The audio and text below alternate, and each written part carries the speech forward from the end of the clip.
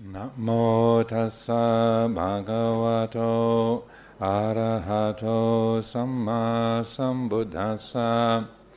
Namo tassa bhagavato arahato samma sambuddhassa. Namo tassa bhagavato arahato samma sambuddhassa. Buddhang Dhammang Sanghang Namasami. I'm very honored once again to be invited to offer some Dhamma reflections on this occasion of the 17th Tipitaka recitation ceremony.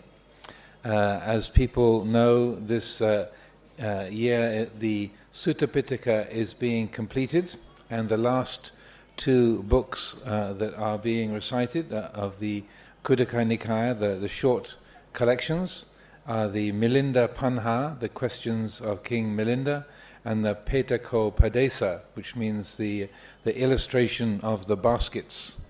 And I felt it was very appropriate that the Venerable Elder from Vietnam gave a teaching on the Dhammacakkappavattana Sutta. I don't pretend to be very familiar with the Petako Padesa, but it was a teaching that is attributed to the Venerable Mahakachana, who was the one who was most gifted at explaining in detail teachings of the Lord Buddha given in brief. And it's a summary of the way to read and to understand the Tipitaka, and the framework for the Petako Padesa is the Four Noble Truths. So as the second part of this gathering will be reciting that particular collection, then there'll be a lot of references to dukkha, dukkha samudaya, dukkha nirodha, and dukkha nirodha gamani patipada, the path leading to the ending of suffering. So I thought this evening I would focus on the Milinda Panha, the questions of King Milinda, as it's an extremely rich and very multifaceted collection of teachings. It is a very rich resource indeed, and so I won't try and cover the whole thing, but I thought I would focus this evening on a particular set of teachings about Nibbana. Again, as the Venerable was mentioning just a few moments ago, that Nibbana is the goal of the practice for those of us in the Southern Buddhist tradition. This is clearly our aim in entering into the way of practice of the Lord Buddha, to realize Nibbana, to embody that quality of the great peace of the heart that comes with full understanding, full enlightenment. This is the goal. So I thought I would select some of the teachings from the Milinda Panha that relate particularly to Nibbana. And I was doing some homework for this. We don't usually do commentaries on scriptures, and do far more. Our tradition is that of spontaneously speaking from our own experience, but I brought my glasses and my crib sheet, since I did some reading up on these particular sections of the Milinda Panha, and it's in the 8th chapter. In this Roman edition, you'll find these particular teachings beginning on page 243, and it's sections I think 10, 11 and 12 of chapter 8 that relate to Nibbana. So it'll probably be in 5 or 6 days' time that you get to that. So King Milinda, for those of you who don't know, this was a king who ruled in northeast India. He was born about 300 years after the Buddha.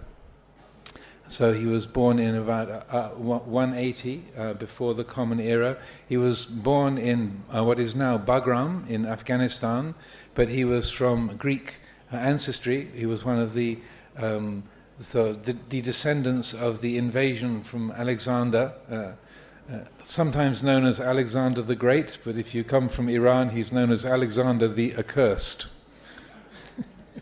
they see him differently than the Greeks do. But maybe those of us who are reciting today, reading from the first part of the Milinda Panha, you might have noticed the word Yonika, Yonika, Yonika a few times. The word Yonika means Greek, like Ionian, Ionia is is related to the Pali word Yonika. So it's describing people who came from that country. So King Milinda then ruled from about 163 before the Common Era to about 150 for about 13 years. And he obviously had a very inquisitive mind. He wanted to understand what was the religion of the area. And the dialogues that form the Milinda Panha are discussions between King Milinda and the Venerable Nagasena, who was obviously a very gifted, wise and erudite monk, and a brilliant teacher and giver of similes and explanations, of which I'll share a few with you this evening. So also the first part of the Milinda Panha, it talks about some of the past life experiences or the origins of King Milinda and Venerable Nagasena, and then the teachings begin properly. So of the teachings I thought I would share with you, as I said, they begin about page 243 in this volume. So it's in the version that I was referring to. They are beginning at section 315, and it starts off with King Milinda asking Venerable Nagasena, "Is it possible to make clear the form, figure, age, dimensions of Nibbana, either by illustration or reason, or by a cause or by a method?" To which the Venerable Nagasena says, "No, it's impossible." So the king says, "Well, if that's impossible, then surely Nibbana can't exist, because if it was real, if it existed, then there must have some form, some kind of way of describing it." And so he said, if Nibbana was real, it should be possible. And so then the Venerable Nagasena then responds by saying, "Great king, considering the great ocean, is it possible to calculate how much water there is in the great ocean, or how many creatures live in the great ocean?" And the king says, "No, it's impossible. It can't be calculated. It can't be. There's no way of describing that." And then Nagasena says, "Well, similarly, even though the great ocean exists and we know it's there, we can't calculate just how much water is there or how many creatures live within it." And then Venerable Nagasena goes on to say, "But even if there was someone with great psychic powers who could tell you exactly how much water there is in the great ocean and exactly how many creatures and of what types, you could do that for the ocean, but you couldn't do that for Nibbana." That it really is impossible. So that one of the aspects of Nibbana is it is unimaginable. The imagination can't describe what that quality is. And so then, and another part of the teachings, verse or section 326, then King Milinda says, "Where is Nibbana located?" And then the Venerable Nagasena responds, "The region does not exist where Nibbana is located." To which the king says, "Well, therefore there is no Nibbana." And then Venerable Nagasena, who's obviously extremely patient as well, he said, "Well, where is fire located?" So we know fire exists, but you can't say where fire is, but if you rub two sticks together anywhere on the planet, then fire will appear. So fire is unlocated, but yet it is real. And so then King Milinda was convinced by that. So they obviously had a very rich and interesting set of dialogues with each other.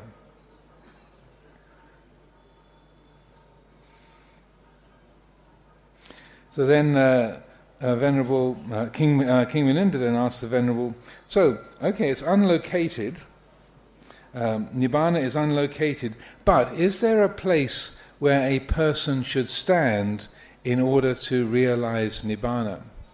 And you might, you might think, well, of course, if Nibbana is unlocated, how would it? What position should someone take? How would that relate to that? But interestingly, Venerable Nagasena says, yes, there is, and it is in sila, in virtue, virtuous conduct. That is where a being must stand. They must position themselves in the mode of sila in order to realize Nibbana. So I felt that was a particularly important point to share and explore this evening. You'll notice on this beautiful rupa of the Maitreya Bodhisattva that has been offered and has just arrived here. As with many, many Buddha images, the base is formed into a lotus flower, the petals of a lotus. And so it's very, very common that a Buddha image is sitting on the lotus. And right there is the symbol of enlightenment based upon virtue. The lotus flower represents purity of conduct, purity of heart. And so the Buddha sitting on the lotus flower is the symbol of the seat of enlightenment in the world, the basis of enlightenment in the world. So I feel, particularly in terms of practical teachings, Sister Wang Mo was asking for, I feel this is an extremely important area to consider, because both here in India and in the Western world, frequently people are interested in enlightenment. They want to deal with their problems. We have an intuition that liberation is possible, enlightenment is possible, and so we find various resources. We read books or watch films or Dhamma talks on YouTube of gurus, or we go to meetings and retreats and teachings, and there are many, many different spiritual teachings that promise enlightenment and freedom and a great, say, peace of heart, and some, and very commonly, the ones that are interesting or are popular are ones that involve a lot of fun and not much restraint, along with the enlightenment. So sex, drugs, rock and roll, and enlightenment is, in the West, that's how you put it. But this is, I feel, a big issue, not just in the West, but in Asia as well, because speaking as one who speaks a lot, it's easy to talk, it's easy to present a philosophy or an idea, a set of methodologies, and you can be really convincing. You can present a program, a philosophy, and it all holds together very logically, can be very attractive. You can tell a great story, and people say, oh wow, how marvelous, how wonderful. And the appeal can be great, or perhaps the teacher, the person in the teaching seat, has a lot of charisma, they're very powerful personality, or they speak very well, they tell really good stories, and or maybe they even have some shakti, and can kind of zap you, and think, oh my goodness, I just sat near Guruji and I felt this tingling in my forehead, and so wow, he must be totally enlightened. And so then the lack of foundation in sila can, even though, and I'm speaking in very general terms, those methods of spiritual practice and training, they can have some kind of a value, and sometimes the insights that are gained in contact with such teachers and teachings can be valuable, but they can get so easily mixed up with unskillful behavior, with behavior that's abusive of other people's lives, their property, their bodies, abusive of people's resources, taking advantage. Sometimes these very powerful teachers, they promise enlightenment, but it costs a lot of dollars, rupees, euros and pounds. That it comes with a great expense, and so that the foundation of Buddha Dhamma in virtue, I feel this is something that is extremely important to bear in mind. I lived in California for about 15, 20 years, so there's this very large range of inspiring and interesting, fascinating gurus and teachers, some of whom I met. And I found that it was really the ones who had a foundation in virtue, who are really honest, straightforward. They weren't trying to take advantage of the people who drew close to them.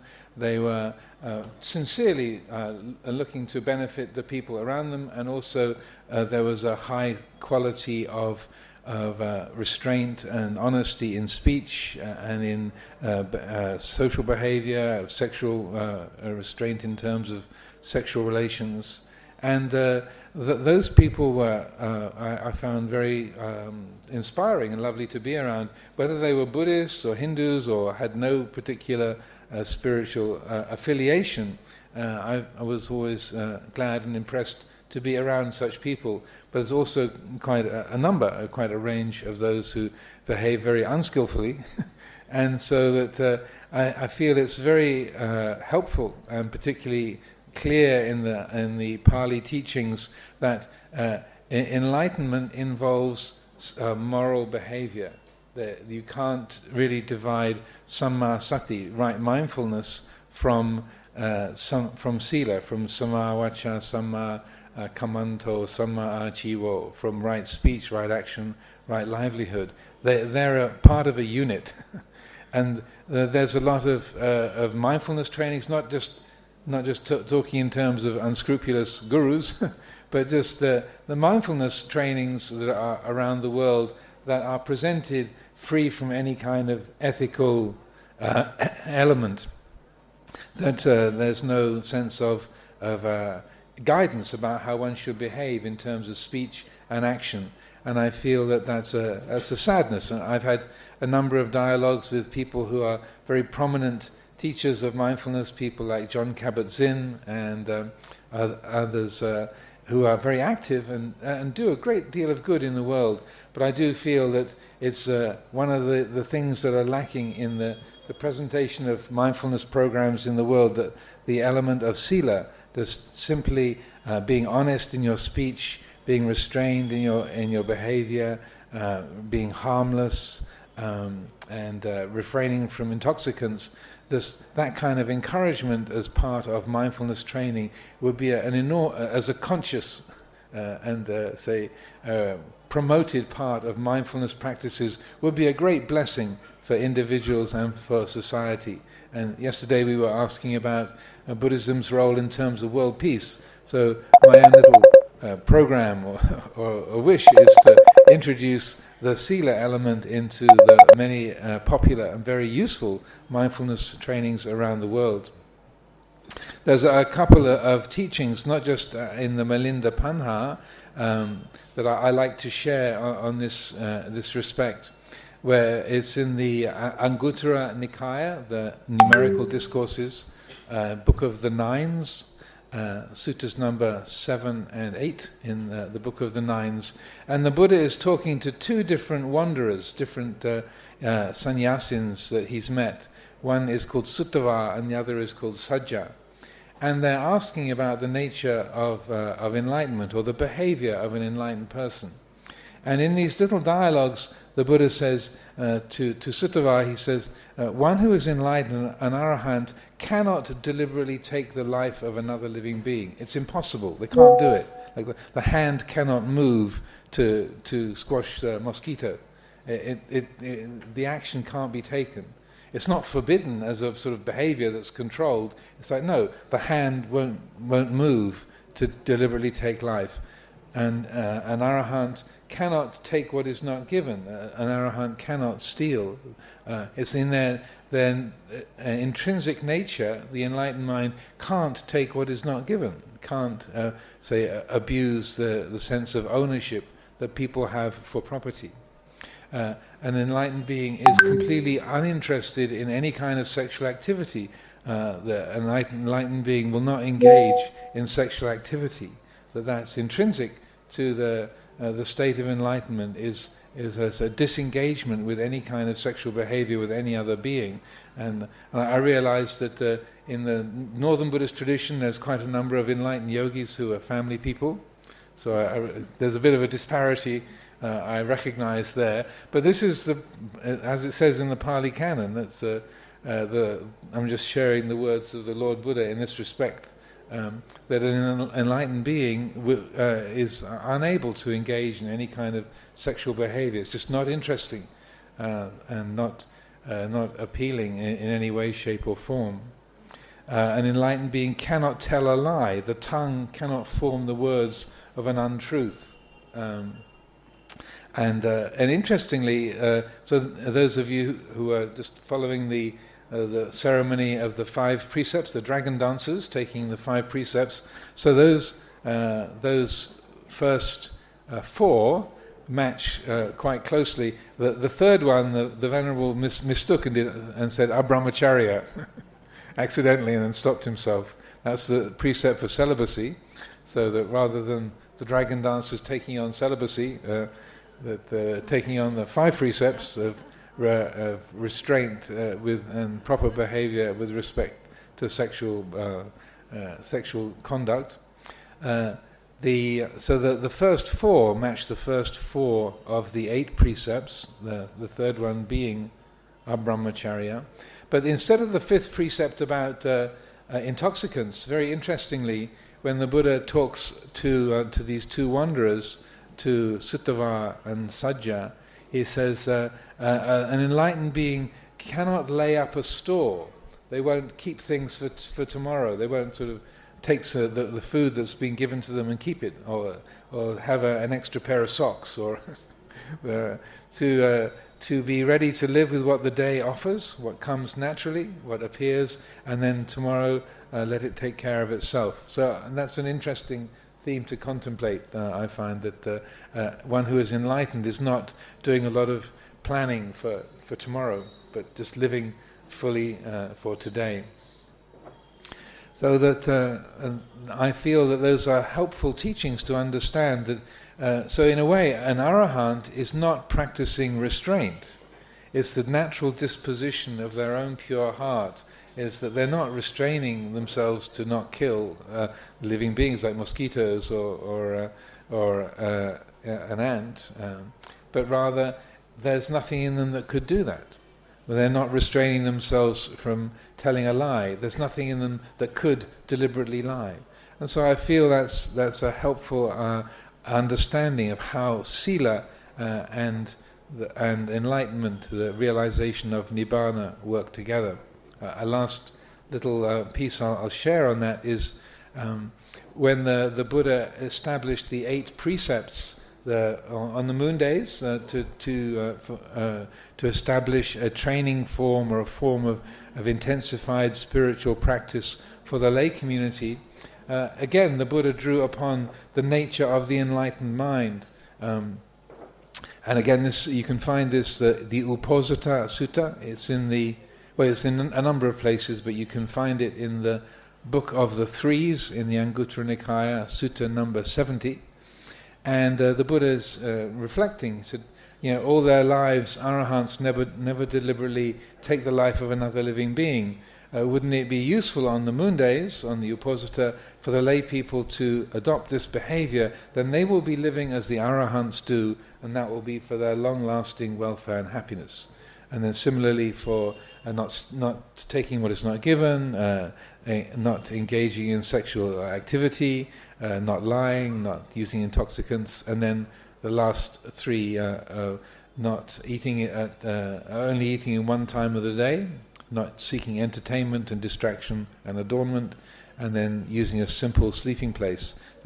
This is the natural behavior of the arahants, that they only eat in one part of the day. They never seek distraction or entertainment. They never use intoxicants. And by adopting those behaviors, then a lay person is living as the arahants do.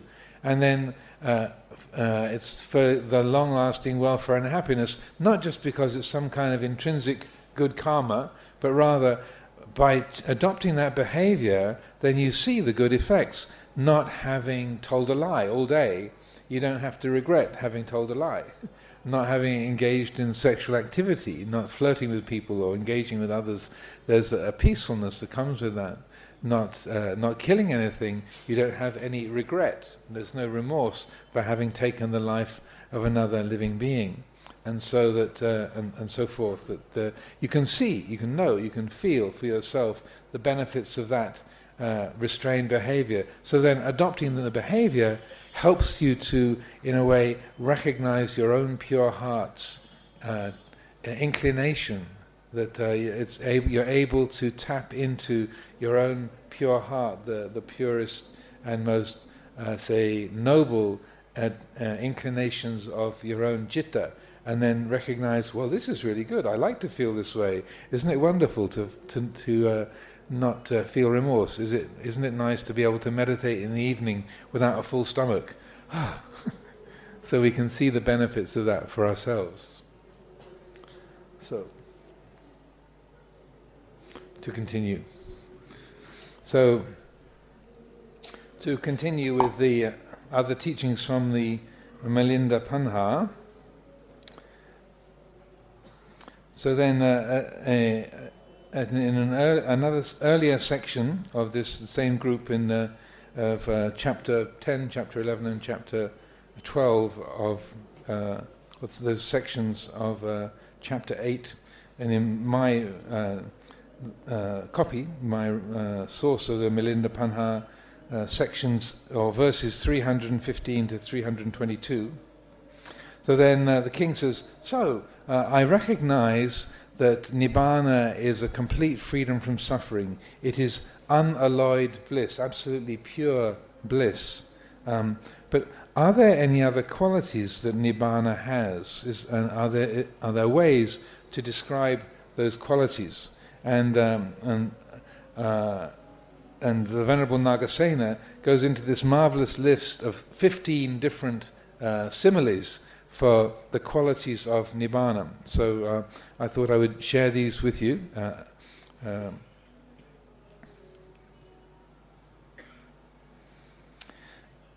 Firstly, a lotus is untouched by water. Nibbana is untouched by the defilements, by kilesa. Just as water is cool and quenches fever, Nibbana quenches the fever of the kilesas, the defilements. Just as water subdues thirst, Nibbana subdues the thirst of the three kinds of desire: kama tanha, sense desire; bhava tanha, the desire to become; and vibhava tanha, the desire to get rid of. And I was very interested to listen to the Venerable's explanations about the three kinds of desire. My own teacher, Ajahn Sumedho, generally focused on much more close-to-home qualities.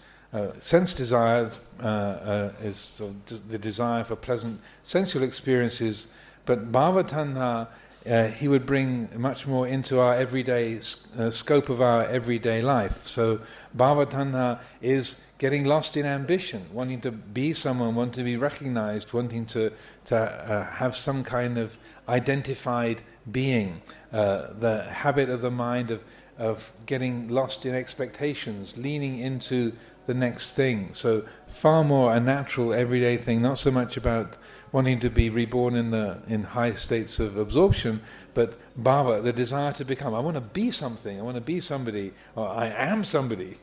That I am this person, don't you know who I am? That's bhava tanha plus, I would say. Those of us who've had that experience. And then vibhava tanha, again, Ajahn Sumedho would explain in a much more relatable, tangible way as the wanting to not feel, those of us who've drunk a lot of alcohol in the past or sought distraction or just slept a lot, just zoning out. Vibhava tanha is the desire to not feel, to switch off, to be annihilated, to just zone out, to disconnect. And so these are I'm not disagreeing. I'm not disagreeing with the Venerable who was speaking earlier, but these are other aspects of these three kinds of fever, these three kinds of desire that are, say, much more familiar to us. The oh, I've had enough. Oh, I'm out of here. I'm done. Vibhava tanha. Like, oh, yes, now I'm getting somewhere. Bhava tanha. These are familiar states, particularly in terms of meditation. But that's a theme for a whole Dhamma talk in itself. So to continue, the medicine is the refuge of beings suffering from being poisoned. Nibbana is the refuge of beings poisoned by the defilements, by kilesa. Medicine puts an end to all ills, physical ills. Nibbana puts an end to all dukkha. Just as the ocean is vast and not filled up by the rivers that flow into it, Nibbana is measureless, endless. It can't be reckoned in terms of space or dimensions, and it can't be filled up by all of the beings who realize Nibbana do not fill it up, so there's no room for any more enlightened beings. The ocean blossoms with flowers of waves. Nibbana blossoms with the flowers of purity, of knowledge, and of deliverance. Just as food is the support of life, Nibbana is the support of life, because it destroys old age, sickness, and death. Just as food is the source of beauty, Nibbana is the source of beauty, the beauty of sila, of virtue. Just as space is not produced, doesn't age, doesn't die, cannot be handled, space can't be carried off by thieves, it rests on nothing, is the pathway of birds, and offers no obstacles, and is endless, so too, Nibbana is not produced, it doesn't age, doesn't die, cannot be handled, cannot be carried off by thieves, it rests on nothing, is the pathway of the noble ones, and presents no obstacles, and is endless. Then just as the wish-fulfilling gem, the Jintamani, brings a smile of satisfaction, so too Nibbana brings a smile of satisfaction. This is why also almost every Buddha Rupa that you will see, there's a gentle smile, there's the natural expression of Buddhas is that of delight, of enjoyment. So the smile of satisfaction. And then the last ones are about mountain peaks. Just as a mountain peak is lofty, Nibbana is also lofty, high up. Just as a mountain peak is immovable, Nibbana is immovable. Just as a mountain peak is difficult to ascend, Nibbana is also difficult to ascend. And last one, just as seeds do not germinate on the mountain peak, so too the seeds of kilesa, of the defilements, do not germinate in Nibbana. So there's a lot there. There's a great deal there. But I wanted to share with you some of the richness of the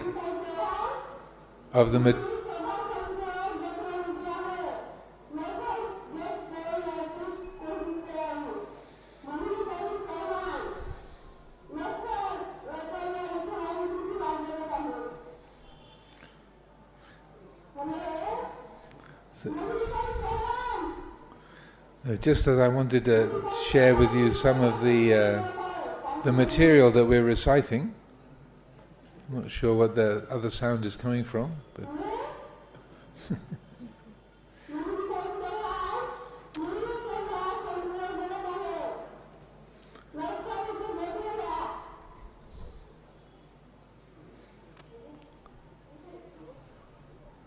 so the last of the teachings from the text I thought I would share with you is verse number 323.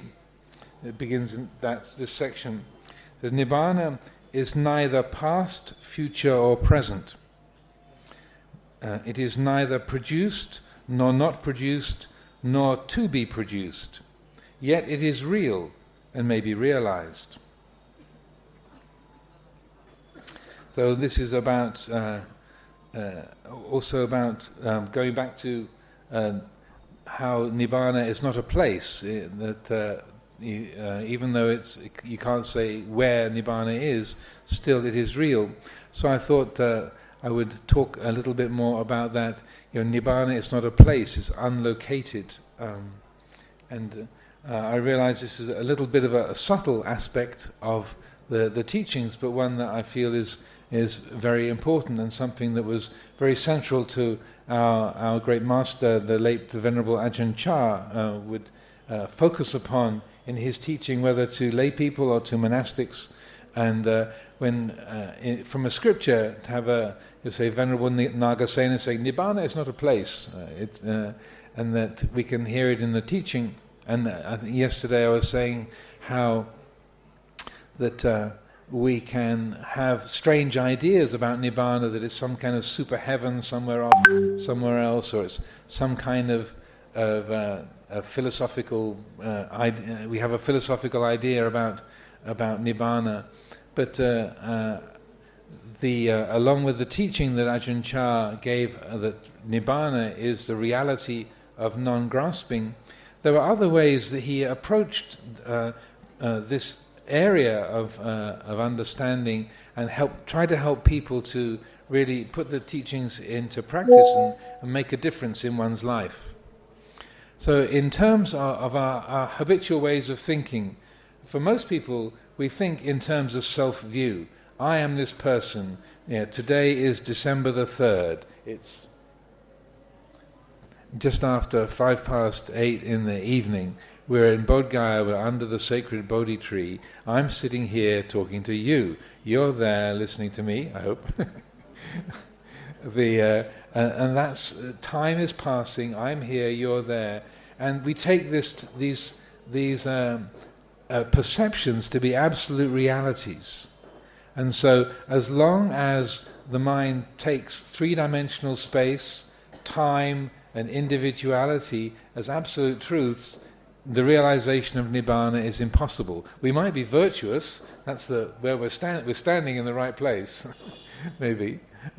But if there is that sense of I am the body, I'm the personality, I exist here, this is my name, this is how old I am, this is my nationality, and this is my monastery, my teacher, my allegiance. If that is all taken to be absolutely true, liberation is impossible. Self-view is the first of the fetters, the sangyojana. So that's the first obstacle to enlightenment, is that I am the body, I'm the personality, sakkaya ditthi. So one of the ways that Venerable Ajahn Chah tried to help people to see that habit of self-view was to get them to reflect upon non-locality, or he would call it no abiding. And I'm hoping that most people can understand the English that I'm using, and it's all been recorded, and nowadays there's lots of amenities to bring translations, so I hope this all gets through well enough. So when people would come to visit Venerable Ajahn Chah, he liked to test people out, or to get people thinking, to not just people to come along and pay respects and make some offerings and then go away.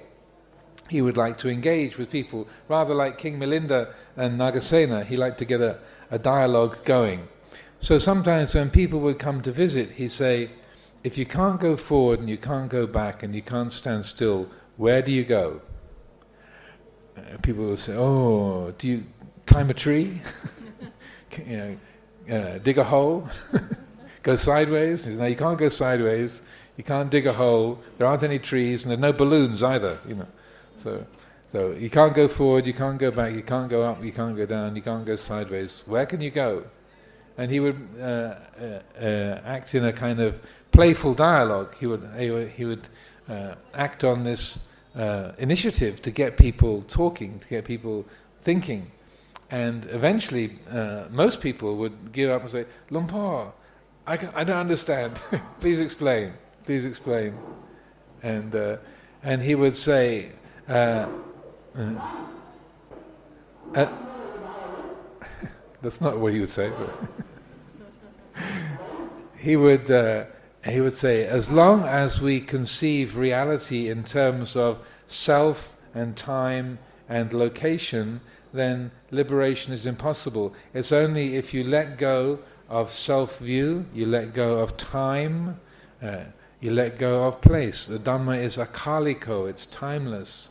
The Dhamma is not located, it is no place. There's no where you will find the Dhamma begins and the Dhamma is found up to this point and not found beyond it.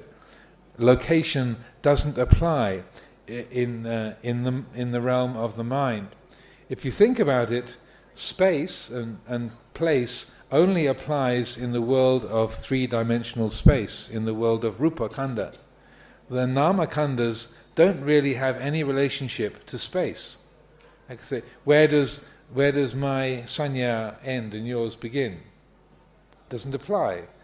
We can say, oh, I'm here, the dog is there, the camera's there, the sacred Bodhi tree is behind me. In the realm of rupa khandha, yes, position, place applies, but in the realm of mind, where is the mind? Where does not apply? So this is the kind of thing that Luang Por Chah was trying to get people to see, that only if you let go of the identification with personality, with time, with place, then freedom is possible. The very last advice that he gave to Venerable Ajahn Sumedho, when Venerable Ajahn Chah knew his health was getting very poor, he was decaying quite rapidly, and he sent a letter to Ajahn Sumedho in the summer of 1981. I was there when he received it at Chitta Viveka Monastery in Sussex, in England, and he was very surprised to get this letter because Ajahn Chah had never written to him before, and he said in this letter, it was very brief, and it was one of the Western monks had taken dictation from Ajahn Chah. And it began by saying, "You're never going to believe this, Ajahn Sumedho, but Luang Por had me take dictation this morning." So this is his message, and he said, "Whenever you have feelings of love or hate for anything whatsoever, these will be your aids and partners in building paramita. The Buddha Dhamma is not to be found in moving forwards, nor in moving backwards, nor in standing still.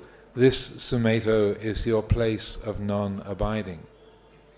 So in these teachings of non-locality, that Nibbana is not a place, I feel that was the very last message from Ajahn Chah to his chief Western disciple. And you'd think, well, my life is fading, my health is going, I've got a little opportunity to send some instructions to my beloved and trusted eldest son doing his pioneer work in a new land. And you'd think he'd come up with a long list of do this, do this, do this, don't do that, don't do that, don't do that. But this was the one instruction. The Buddha Dhamma is not to be found in moving forwards, nor in moving backwards, nor in standing still. This is your place of non-abiding. So as soon as the mind lets go, does not cling to identity, to our plans, our opinions, our emotions, our moods, our preferences, to the place where we are, to our name, to our age, to our nationality, to our status, all of these things, if the mind lets go of that quality of grasping, then there is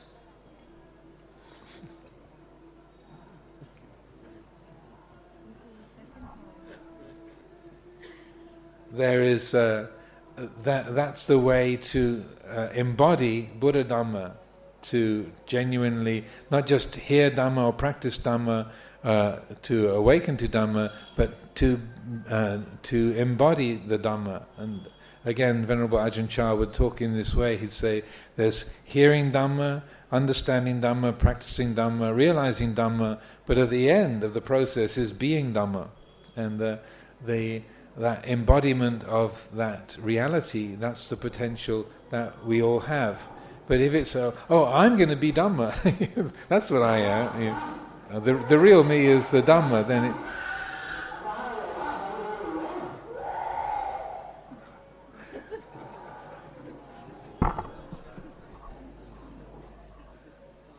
Incredible India. So so that letting go, there's a wakefulness. The mind is awake, it's aware, and it knows the personal, it knows the body, knows the personality, knows our lists of things to do, it knows our responsibilities, our schedules, evening of the 3rd, 7:30, Dhamma talk. I sit on about 20 different committees, so I'm a Buddhist monk, but I have a lot of time spent in reading agendas and minutes and sitting in in meetings with different people. But if we take this principle to heart, letting go of identity, of attachment to the body, the personality, our story, our opinions, our emotions, our loves, our hates, we let go of all of those bhavas, those becomings, those ways that the mind likes to take root, then we do indeed realize that great quality of Nibbana. There is the realization and embodiment of Nibbana. The heart knows its own nature as Dhamma, and the result of that realization is the great peace of Nibbana. Another little scriptural teaching, the clock is behind me, so just to keep an eye on the time. Another of the scriptural teachings that I like to quote, that I feel is very, very relevant in this, because people then it's natural to then ask, well, if I'm not the body, I'm not the personality, I'm not this sense of I, what am I? Yeah. Something is real. There's definitely some reality here at the center, but if I'm not a woman, I'm not a man, I'm not old, I'm not young, I'm not British, not American, not Indian, not a human, what am I? And so that if our reference point is the ego, then that's a disaster. It's like, we feel like I'm annihilated, I don't exist, or I'm nothing.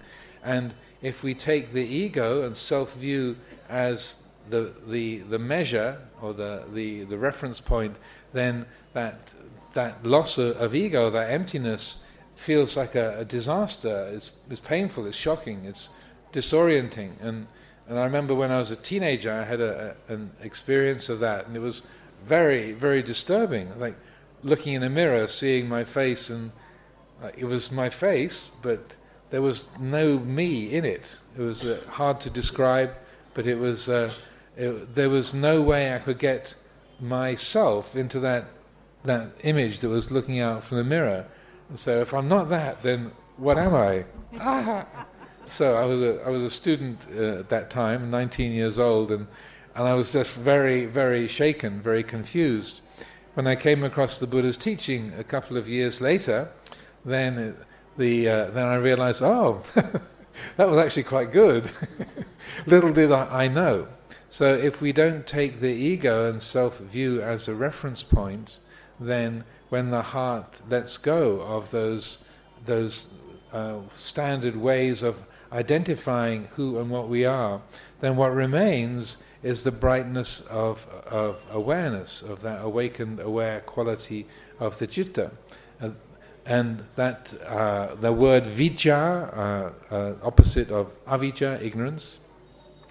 Vijja is a good Pali word to use for that awakened, aware quality. The teaching I like to quote in this respect is from another dialogue, not between King Milinda and Nagasena, but between the Lord Buddha and Vacchagotta, who was like King Milinda was a curious and lively-minded person. He liked to come to the Buddha and ask many, many questions, and had as many interesting and lively dialogues between the Lord Buddha and Vacchagotta. And in one of these dialogues, Vacchagotta asks the Buddha, what happens to an enlightened being at the end of their life when the body dies? Where do they reappear?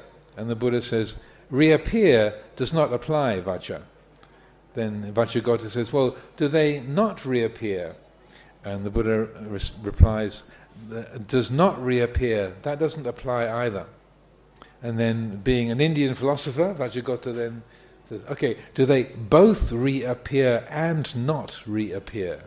The Buddha said, no, both reappear and not reappear, that doesn't apply. And then the fourth one, do they neither reappear nor not reappear?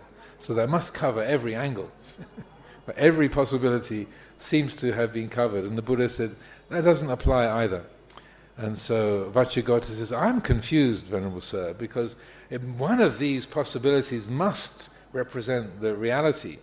And the Buddha says, no, because the way you ask the question presumes a reality that does not exist. So, Vaccha, if we had a little fire burning here made of grass and sticks, and the fire went out, and I asked you the question, Vaccha, where did the fire go? North, south, east, or west? What would you say? He said, well, I'd say the question doesn't apply, sir, because it didn't go in any direction, it just went out. Exactly. Vaccha. So you're asking the question in a way that presumes a reality that doesn't exist. Then he comes on to the part of the teaching that I particularly want to share with everyone this evening. So then the Buddha says, the Tathagata, and that the word Tathagata is a word it's seemingly the Buddha invented to refer to himself. It literally means thus come or thus gone. Gone to suchness or come to suchness. So, and we can take the word Tathagata in this respect to represent the enlightened mind. And I would say whether it refers to the Lord Buddha as an individual who walked and talked 2,600 years ago, or the enlightened mind that is the fundamental nature of all these jittas gathered here, that potential of enlightenment is there in every citta, I would say. So the awake, aware quality of the heart, the citta. Then the Buddha explains, says, that material form whereby one who is trying to describe the Tathagata would describe him, that's been cut off at the root, made like a palm tree stump, deprived of the conditions for existence, and is no more subject to arising in the future. That feeling, the Vedana, perception, sanya, sankhara, mental formations, vijnana, sense consciousness, discriminative consciousness, that one would use or would refer to describe the Tathagata, those have all been cut off, made like a palm stump. The bridge is down, there's no connection. that has all been completely let go of. The five khandhas, Rupa, Vedana, Sanya, Sankhara, Vijnana, again as the Venerable was describing, they've all been completely let go of. There's no identification or attachment by the Tathagata for the five khandhas. And then he goes on to say that Tathagata is liberated from being reckoned, from being measured in terms of those five khandhas, form, feeling, perception, mental formations, consciousness. He is profound, immeasurable, unfathomable, like the great ocean. So this is very potent teaching to me, and I feel this is really the heart of vipassana meditation, insight meditation practice that, again, the former president of India was speaking so eloquently about yesterday. The heart of vipassana is establishing that awakened awareness that knows the five khandhas, sees them arising and passing away, and which has completely let go of them. The bridge is down, there's no connection, cut off like a palm tree stump, deprived of the conditions for existence, and no longer subject to arising in the future. So, but in that last part of the Buddha's comments, he says, the Tathagata, he is profound, immeasurable, unfathomable, like the great ocean. So there's a quality there, and this is a dialogue between the Buddha and Vacchagotta. They're sitting face to face, talking to each other, and so he's saying that the Tathagata has completely let go of any identification with the five khandhas, but there is this. There is a quality, there's a presence of that suchness that is apparent, that is profound, immeasurable, unfathomable, like the great ocean.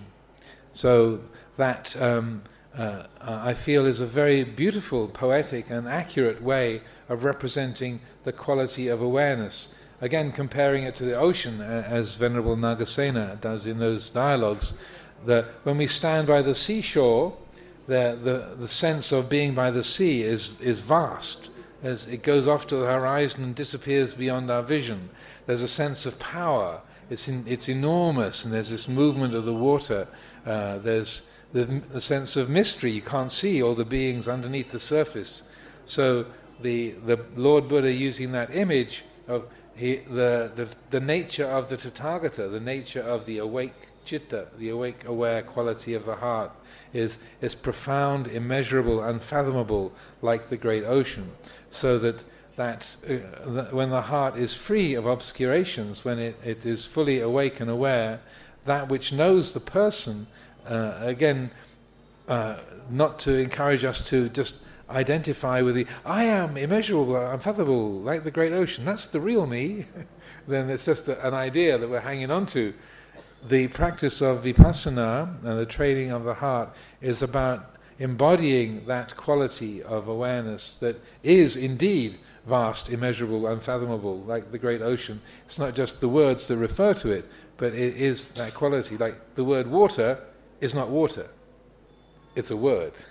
This stuff in this bottle, this is water. The word water is not water, it's a word. So to say unfathomable, immeasurable, like the great ocean, those are words, but they're referring to that quality of the citta. And maybe one last thing to share on this that I think is interesting, and again relates to non-locality, or that non-abiding. So those words of Venerable Ajahn Chah, when he said you can't go forward, you can't go back, you can't stand still, it's closely related to a passage from the Udana, the inspired utterances of the Lord Buddha, in chapter 8 of the Udana, where the Buddha says, there is that ayatana, that sphere of being, where there is no sun, no moon, no stars, no coming, no going, no standing still, no dying, no reappearance. And this, I tell you, is the end of suffering. That's a paraphrase. And so that in that passage that the Buddha's talking about the unconditioned, there is that ayatana. There is the unborn, the unoriginated, the uncreated, the unformed. In another sutta very close by, again in chapter 8 of the Udana, if there was not the unborn, the unoriginated, the uncreated, the unformed, then liberation from the formed, the originated, the created, the born would not be possible. But because there is the unborn, unoriginated, uncreated, unformed, therefore liberation from the created, the formed, the born, the conditioned is possible. So in those teachings, the word to be that the Buddha uses, that there is the unborn, atti bhikkhave ajatang abhutang akatang asankatang. The verb atti is used to refer to that quality of being that is timeless, that is not connected with birth and death. And so when we say today is the 3rd of December, that is, you'd use the verb hoti, the Pali verb hoti, or I am a human being, manusosi, are you a human being? That is the verb hoti is used to refer to that quality of being.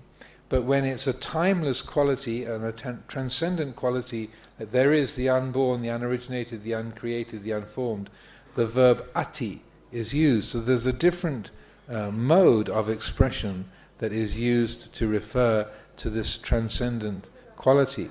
And I would say that if we are taking these teachings that we find in the Milinda Panha and these other places in the Pali Canon, and then we take the trouble to sit down, to sit, walk, meditate, spend time in holy places like here under the sacred Bodhi tree in Bodh Gaya, and we apply ourselves to meditation, and particularly developing the wisdom that comes with vipassana meditation, then these are not just words, these are ways that our lives can be transformed. We can really see what we are in a different way.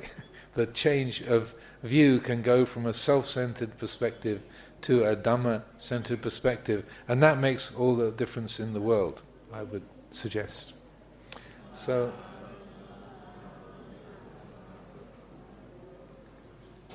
So I offer these words for consideration, and we have a bit of time for some questions and some dialogue. I think there's a microphone that can move around. Thank you, Venerable. This is a great opportunity for people to ask questions. I'd like to turn it first to the Venerable Monastics, if there are any questions. Bhante, I would like you to repeat the sentence that Ajahn Chah sent to Ajahn Sumedho in the letter, because I couldn't hear clearly the whole sentence. Okay. So could you please repeat? Whenever you have feelings of love or hate for anything whatsoever, these will be your aids and partners in building paramita. The Buddha Dhamma is not to be found in moving forwards, nor in moving backwards, nor in standing still. This, Sumedho, is your place of non-abiding. That's the whole thing.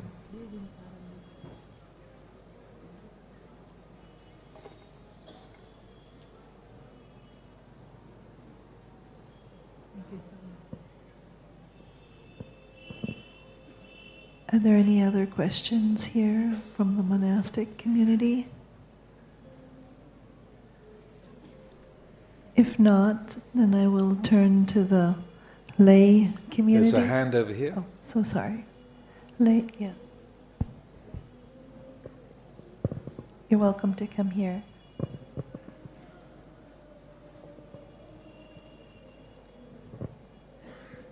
Thank you so much for your wisdom. And I would like to know if interdependence is connected with all the aspects that you talked about. Interdependence. Mm-hmm. Interdependence. Well,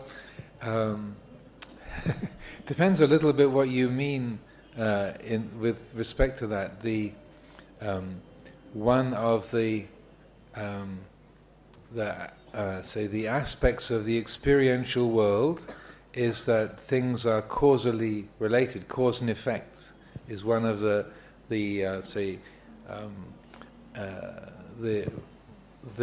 unshakable laws, or the established laws of nature, that things function according to cause and effect. So things are dependent upon each other. They interact. They interrelate. And so that so interdependence is one of the principles of nature, of the natural order as we experience it in the world of form and the world of mind, and the conditioned realm of thinking and imagination, emotions, and mind states. But Nibbana, or the unconditioned, then that's beyond cause and effect.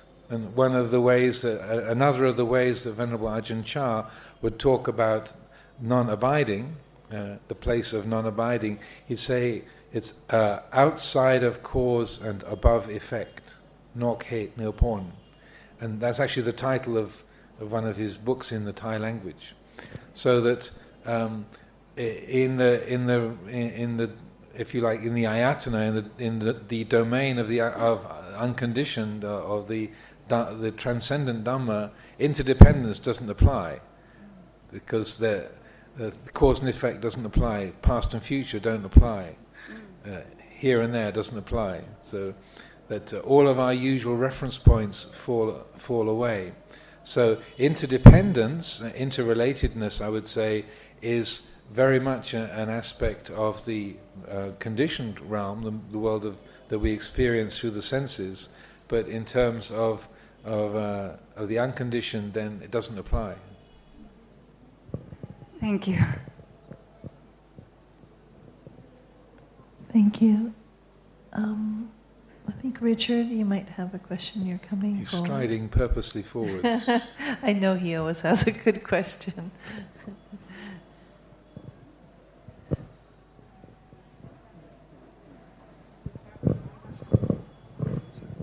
So Bhante, it's interesting, there's a kind of tension between mindfulness and Shila, which you did explain, because an arhat has Shila without any intention. They just are Shila.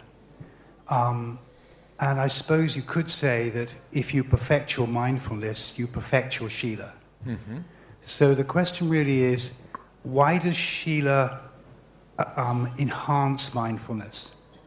Because in a way, because Shila involves effort, it is a conditioning of the absolute nature, and so takes you away from it.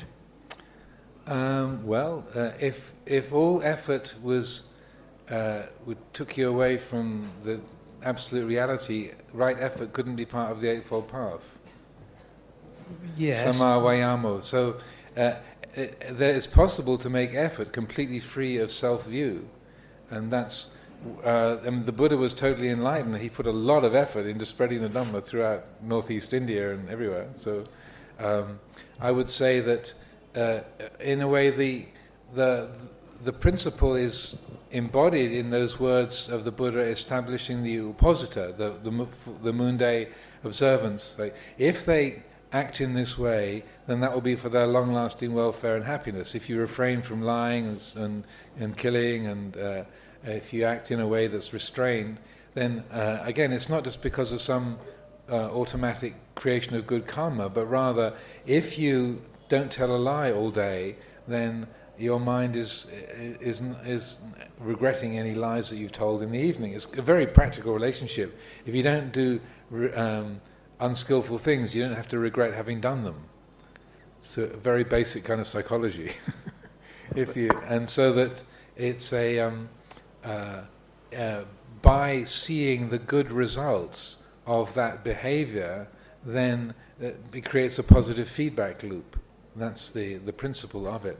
And so they are chosen behaviors initially, just as showing up to the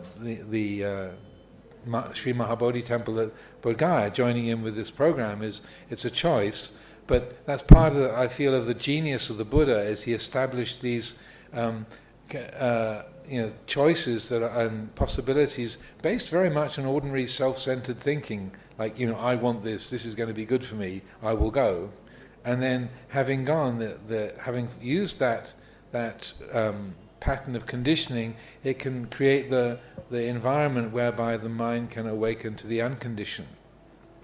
So that he called the Eightfold Path the karma that leads to the end of karma, the action that leads to the end of action. So, yeah, it's choices, and it can be, again, as the Venerable was speaking earlier, it can be the mundane Eightfold Path. Yeah, it can be wrapped up in self-view and personal wishes, but the extraordinary chemistry of it is that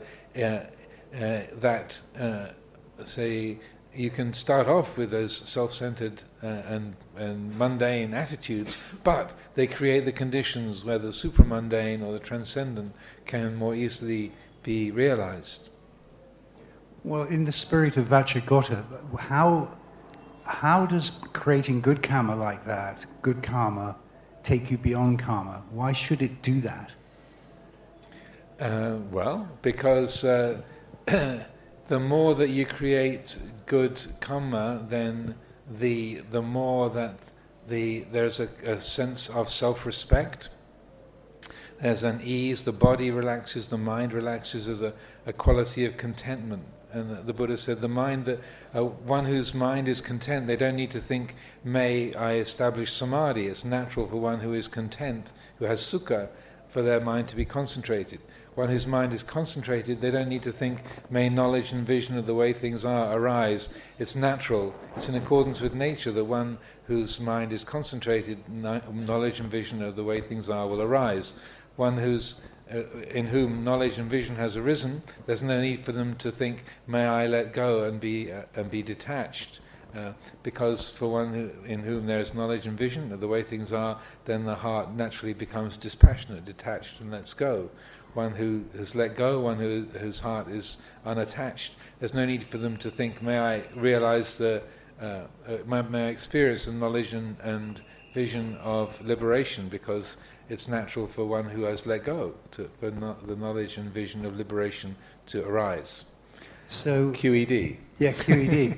So in describing morality to a Vipassana meditator, a modern mindfulness meditator, have you explored trying to present it as a skillful means? Yes. And they still say they don't want to do it, or what? Seems strange. It's an ongoing dialogue, but for the interest of people who are gathered, part of it is to do with the way therapy works in the Western world. That a therapist, and I've had some helpful feedback on this recently. Largely speaking, a therapist is not allowed to make comments about the lifestyle of their client.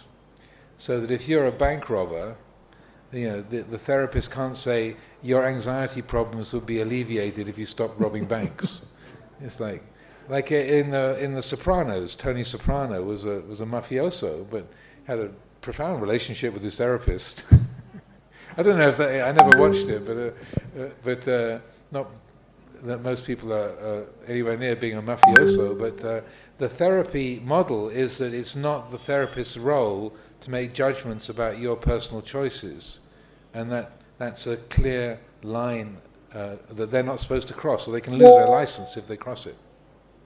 Hopefully it's changing, and I had a helpful dialogue with an American psychologist recently who sent me quite a bit of information that was very useful, and there's I think movement in that direction. But my hope, my wish under the Bodhi tree is that slowly but surely the natural connection between behaving in an honest, kind, gentle and harmless way, the natural positive beneficial effects of that on our lives will become apparent, without the idea of it being sort of scolded by some authority figure like thou shalt not, but rather, why do I want to do that to myself? Yeah, why would I want to put my hand into the gears and get mashed up? It's like, why would I want to do that? And so hopefully steadily people can bring sila into the picture and recognize that it's it's not an imposition, it's not a limitation, but rather it's a freedom. That maybe the last teaching to share this evening, because I think we're running up to the last minute. So one of the ways that the Buddha speaks about the 5 precepts, and we tend to think of precepts or rules as like, don't do this, don't do that, like no, no, no, no, no. But there's a particular sutta called the Streams of Merit, where the Buddha says, one who takes on the precept of refraining from killing living beings, in doing that, they give the gift of fearlessness to immeasurable, the freedom from fear, freedom from distress, freedom from anxiety, to innumerable other living beings, and they that grant to themselves immeasurable freedom from fear, freedom from distress, freedom from anxiety in themselves. One who refrains from taking what is not given, one who refrains from sexual misconduct, one who refrains from lying, one who refrains from intoxicants, they give the gift of fearlessness. And so these are called the Mahadana, the great gifts. And they say these are respected and loved and revered from ancient times. So we don't really think of the precepts as a gift, but you're giving fearlessness. It's called Abhayadana. So this morning at the Anumodana, the meal offering, I spoke about dana. So above every kind of material giving, there is, which is called Amisadana. The next level of giving is Abhayadana. And so, I mean, if you walk around and say, I'm really a gift to you, I'm a gift to the world, you should, you're allowed to adore me, I'm a gift to the world, then that's the self-view getting in the way. But if we see that if we are harmless, if we are restrained and respectful of people's property, if we are respectful of sexual relations and commitments, and the social standards around sexual behavior, if we don't tell lies, we don't use intoxicants, then people like to be around us. people draw close. When you come into the room, people don't hide their handbag under the chair, you know. Or like, shy, oh no, it's her again. Yeah. That they know that you're not going to try and get anything from them. You're not going to harm them. You're not going to abuse them. You're not trying to take advantage of them. And so you give abhayadana. It's a gift of fearlessness. People can relax around you. And so seeing the precepts as a gift to yourself and to others is a different way than just a lot of no, no, no, don't. So I think as the evening is cooling off and people are drifting away, it's probably time to formally bring things to a close.